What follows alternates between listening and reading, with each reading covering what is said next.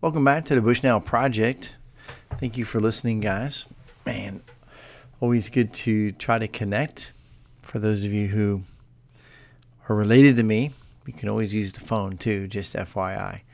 Anyway, looking forward to another great day in the Lord, and been really busy, long days, but that's ministry and it's awesome. And God's doing a neat thing. So it's neat to see what God is doing in people's lives, and in particular men's lives, and want to encourage you guys as you press on as well. So want to continue on with Hebrews chapter 11, and we're at Moses. This is part 2 of Moses. Yesterday we looked at him as the baby and being known to his parents that God's hand was on him. And so want to continue on with Moses. And so chapter 23, of course, chapter 23, Hebrews 11, verse 23, going back to Exodus now, Exodus chapter 2 and on, we have the story of Moses. All the others are from Genesis. So now we're up to Exodus here in Hebrews, and the author of Hebrews is elaborating a little bit for us, which is awesome. So here we see, starting with verse 24, by faith Moses, when he was grown up, refused to be called the son of Pharaoh's daughter, choosing rather to be mistreated with the people of God than to enjoy the fleeting pleasures of sin. He considered the reproach of Christ greater wealth than the treasures of Egypt, for he was looking to the reward. So I want to stop there. And obviously, the author of Hebrews knows about Christ, where Moses would have known about the Messiah, Christ being the Greek term for Messiah.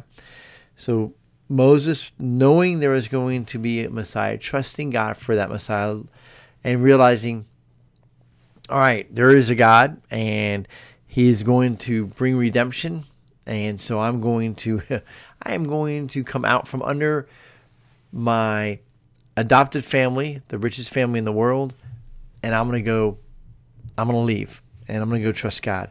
And so he does. Now, Moses is not a man who is maybe a stellar example of walking godly. Obviously, he kills a man out of anger as a young man when he's dealing with all of this. And then he flees. You can make the argument that he flees Egypt for his own life. So now Moses out there living on his own, and we're going to read more here about that. But just to think about, maybe you feel like you've taken a turn for the worse, or you took a turn for the worse, and you wish you could go back, and you have some regrets. Hey, join the club. God is always a God about today. He says, this is the day that the Lord has made. The psalmist says this, let us rejoice and be glad in it. It's pondering today, thinking about today, making the most of today, seizing the day that we may glorify God today. Paying attention to our past, well, let's learn from it, but let's not dwell on it. Let's move forward from that and go, okay, I need to learn from that, but I don't need to dwell on it, and move forward. That's what the author of Hebrews is looking at Moses here, that Moses looked forward. He went forward. He didn't dwell on the past. He moved forward. And it's credited to him. It's credited to him. So then we move on with Moses here in Hebrews chapter 11 and verse 24.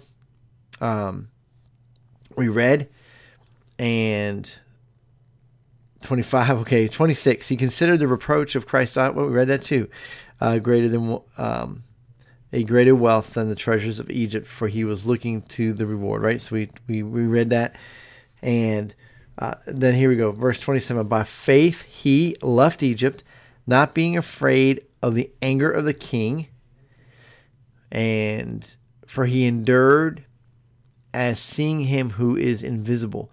So here the author is saying that really we can look at Moses' life and see that he saw God, the bigness of God and the smallness of Pharaoh, and said, you know what, talk to the hand, Pharaoh, I'm out of here. And he leaves, not fearing him. Now, we don't necessarily get that from reading Exodus, but the author of Hebrews seems to dwell on that, or give us that insight, if you will, to what was going on, right? So that's pretty cool. And then it says, by faith he kept the Passover and sprinkled the blood so that the destroyer of the firstborn might not touch them. So we skip the whole part of a lot of other things, the burning of the bush, the 10 plagues. So this goes right to the 10th plague, right? Here's the deal. There's big moments in our lives. Moses had a lot of walking with God, and here the author of Hebrews puts it in a paragraph. All of Moses' life. So what are you doing? Are you looking for those big moments and hoping for them to be every year, every month, every week? Or are you realizing that there is a walk with God that is just a walk with God? It is day by day, week by week, month by month, the same old, but you are growing in the Lord. He is developing your character, and you're moving forward. Man, we got to be about moving forward. We got to look at the opportunities that God is giving us today to just live the life He's given us, and not to be thinking, well, God, when you're ready for me to do something big, I'll then listen. No, let's be faithful in the little things, and let's keep pressing on. Cherish your wife. Love your wife. Pray for your wife. Think about her. How can you make her life better? How can you make her feel cherished and loved the way she is truly cherished and loved by God the Father, and how she should be cherished and loved by her husband? God bless you guys. Have a great day.